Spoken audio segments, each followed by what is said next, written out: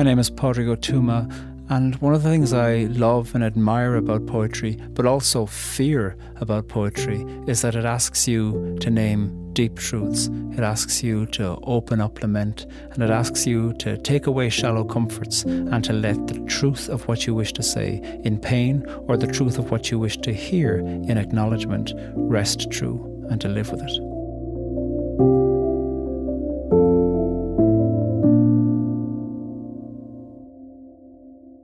Layli Long Soldier's poem, Whereas My Eyes Land on the Shoreline. Whereas my eyes land on the shoreline of the arrival of Europeans in North America opened a new chapter in the history of native peoples. Because in others, I hate the act of laughing when hurt, injured, or in cases of danger. That bitter hiding. My daughter picks up new habits from friends. She'd been running, tripped, slid on knees and palms onto asphalt. They carried her into the kitchen. She just fell. She's bleeding. Deep red streams down her arms and legs, trails on white tile. I looked at her face. A smile quivered her, a laugh, and nervous. Doing as her friends do, she braved new behaviour, feigned a grin. I couldn't name it, but I could spot it. Stop, my girl. If you're hurting, cry.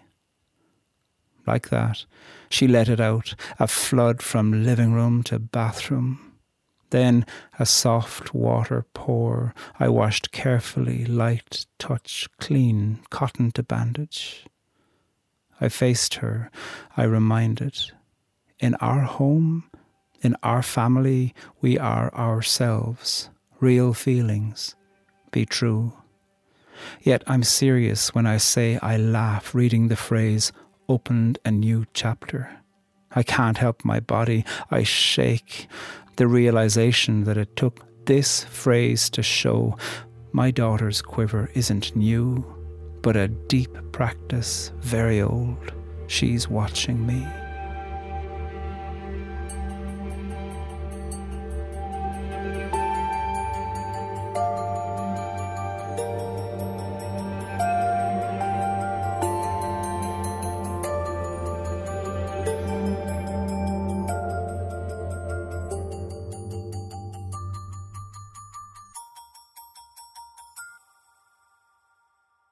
I was so struck by the way within which this poem takes legislation and takes official political documentation and engages with it in poetry. So often poetry or the arts can be seen as peripheral to the real stuff of political life.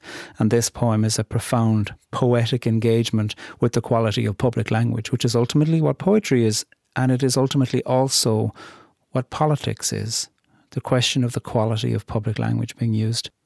Layli Long Soldier responded to an apology, an inept apology that was given by the American president in 2009, Barack Obama. The title of this apology that came from the government is 35 words. It's a long title. Here it is. Joint resolution to acknowledge a long history of official depredation and ill-conceived policies by the federal government regarding Indian tribes, and offer an apology to all native peoples on behalf of the United States. And it was an apology that wasn't read out and that didn't have any consultation or response from native peoples. An apology to native peoples without really acknowledging them. And the language was all about whereas this, whereas that, we apologise, and here's a disclaimer, you can't take us to court. And she takes those sentences of the whereas, and writes a poem for each. And in this poem, it is one of 20 poems that begin with whereas by Layli Long Soldier in this book, where she is taking very seriously the content and the language being used and pushing them and criticising them and finding corners of protest and lament and finding corners to say language needs to be better than this.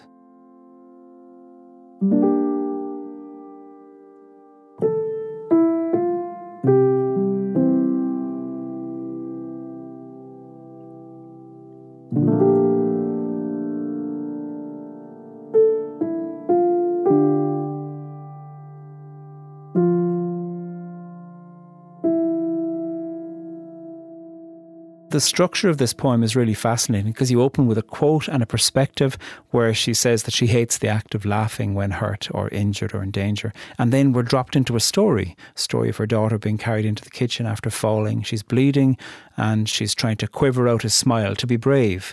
And the speaker of the poem says not to. The speaker of the poem thinks, oh, my daughter's picked that up from her friends. And the speaker of the poem is saying, no, cry, if you're hurt. And then it comes back to the policy and she realises, my daughter didn't learn this from her friends. My daughter learned this from me. And I have learned this from the way that the arrival of Europeans in North America opened a new chapter in the history of native peoples. And she is beginning to recognise that it was in her and it's already being passed on to her daughter. And her daughter has this deep practice, very old, and is watching her. So suddenly you hear this history being present in her daughter, who she's comforting after having injured herself. She's realising that she's hidden the pain. And I think this poem is proposing also that she has allowed somebody else to tell her what the acceptable level of acknowledging that pain in public is like. She, in herself, and others too, it seems to be suggesting, have taken the idea of saying, put on a brave face, don't cry, don't do this, don't lament in that way, lament in this way, don't acknowledge in that way, lament in this way. And that there's a power of the censoring and somehow the editing about what lament for genocide should look like in public. And through the story of her daughter bleeding, she's recognising, and I think this poem is pushing to say, in light of this apology that was inept and ineffectual, actually we and I and this poem are proclaiming lament and the accusations that come from lament and the demand for acknowledgement that come from lament will be on our own terms and should not be dictated by somebody who wants you to laugh it off, put a brave face on it, move to quick apology, move to say, oh, but we're all friends now and we're in the healing process. This is saying, no, we haven't even done step one. And I'm going to locate me back there. And I'm going to recognise that throughout generations there has been this learnt behaviour of lament according to the terms by which lament will be acceptable. And that's stopping.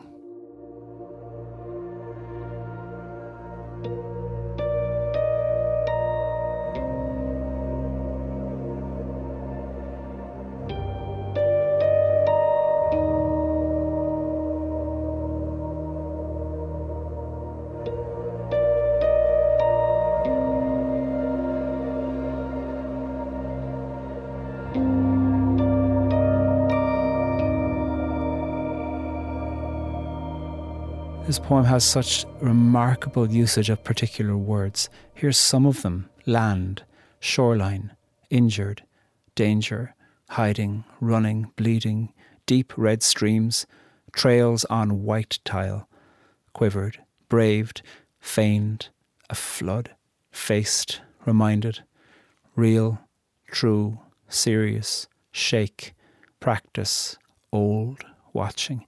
When you take out these words from this remarkable poem, you can hear so much of a repeated story of history happening over and over again, even in this story of her daughter injuring herself. And it has so much resonance of weaponry and war and survival and fear.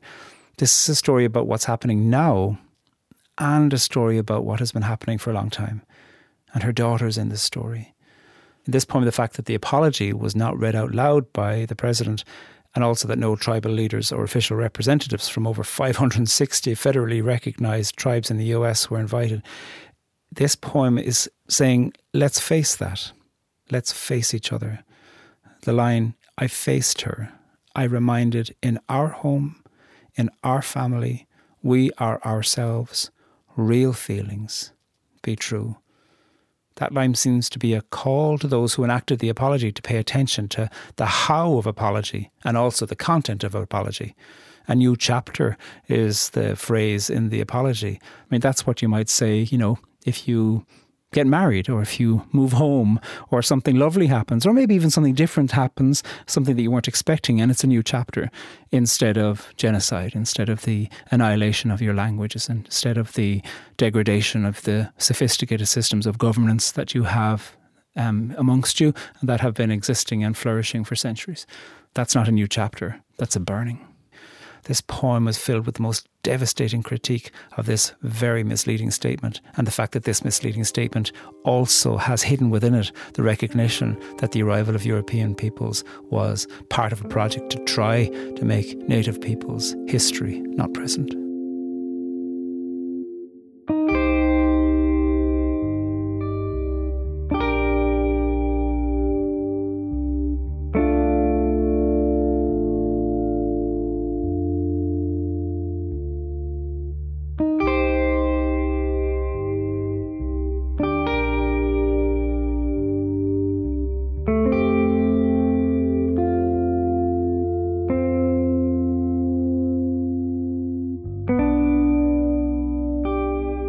Something in this poem that I think is really interesting is it can be very hard to witness lament when you're in it. And for European descended people, it can be hard to hear the laments from people whose lives have been annihilated as a result of European policy and practice and stealing. And I'm not saying that for sympathy. I'm saying that because to say it's an accusation, and it should be hard, and harder than hard. And one of the things that this poem calls into mind is, who is lament for? In this poem, the lament is for the speaker and her daughter, and all before them. And the poem invites us to think about time and to think about how national traumas set something in place that will continue for a very long time in the minds of some, and set things in place that will be relegated to the past in the imaginations of others. Because for some, what is taken away, land, sovereignty, language, governance, self-determination, for some, when that's taken away, it remains taken away. And I can hear European cries of, oh, but look, that was so long ago. But it's not long ago, because it's now. Because those things were taken, and they're still taken. Lots of them were destroyed. Languages have been destroyed, and they're still destroyed. And so it's not history. It's now, and now, and now. And it's the next generation too, in the daughter, and her daughter's daughters now. So one of the invitations of this poem is to pay attention to time and the need for lament, and consider what repair, what bandage, what flood, what facing, what real feelings, what true, what acknowledgement and actual apology is like.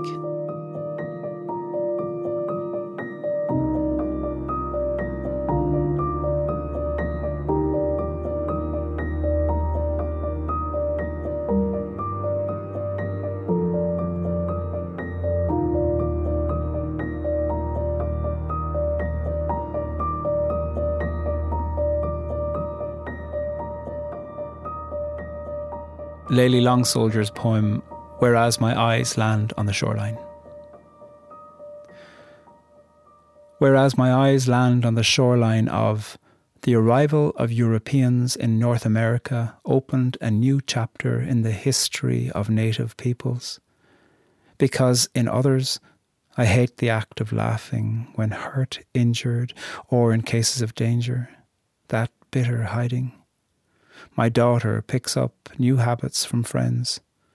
She'd been running, tripped, slid on knees and palms onto asphalt. They carried her into the kitchen. She just fell. She's bleeding. Deep red streams down her arms and legs, trails on white tile. I looked at her face. A smile quivered her, a laugh, a nervous. Doing as her friends do, she braved new behaviour, feigned a grin. I couldn't name it, but I could spot it.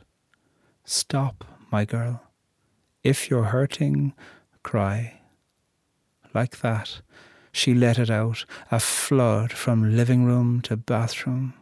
Then a soft water pour. I washed carefully, light touch, clean cotton to bandage. I faced her. I reminded, in our home, in our family, we are ourselves. Real feelings. Be true. Yet I'm serious when I say I laugh reading the phrase, opened a new chapter. I can't help my body. I shake.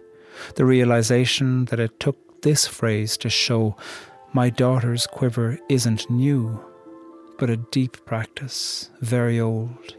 She's watching me.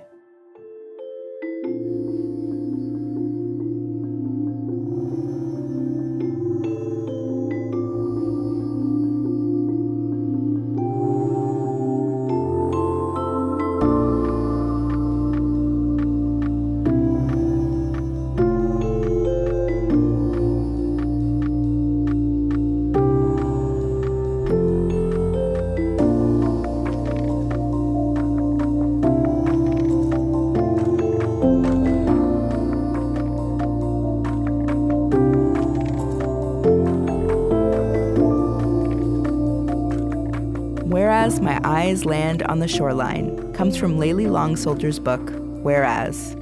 Thank you to the Permissions Company on behalf of Grey Wolf Press, who gave us permission to use Layli's poem. You can find a link to the poem in our show notes, along with Podrick's guiding question for this episode.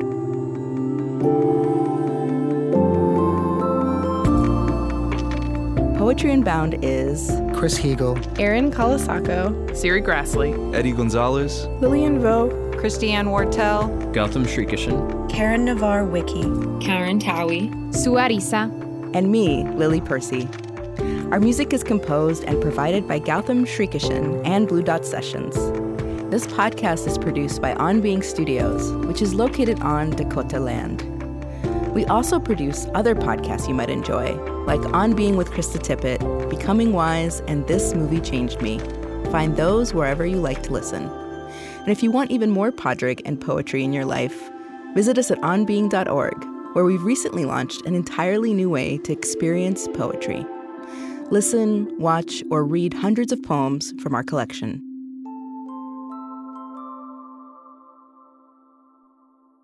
This podcast is produced by On Being Studios in Minneapolis, Minnesota.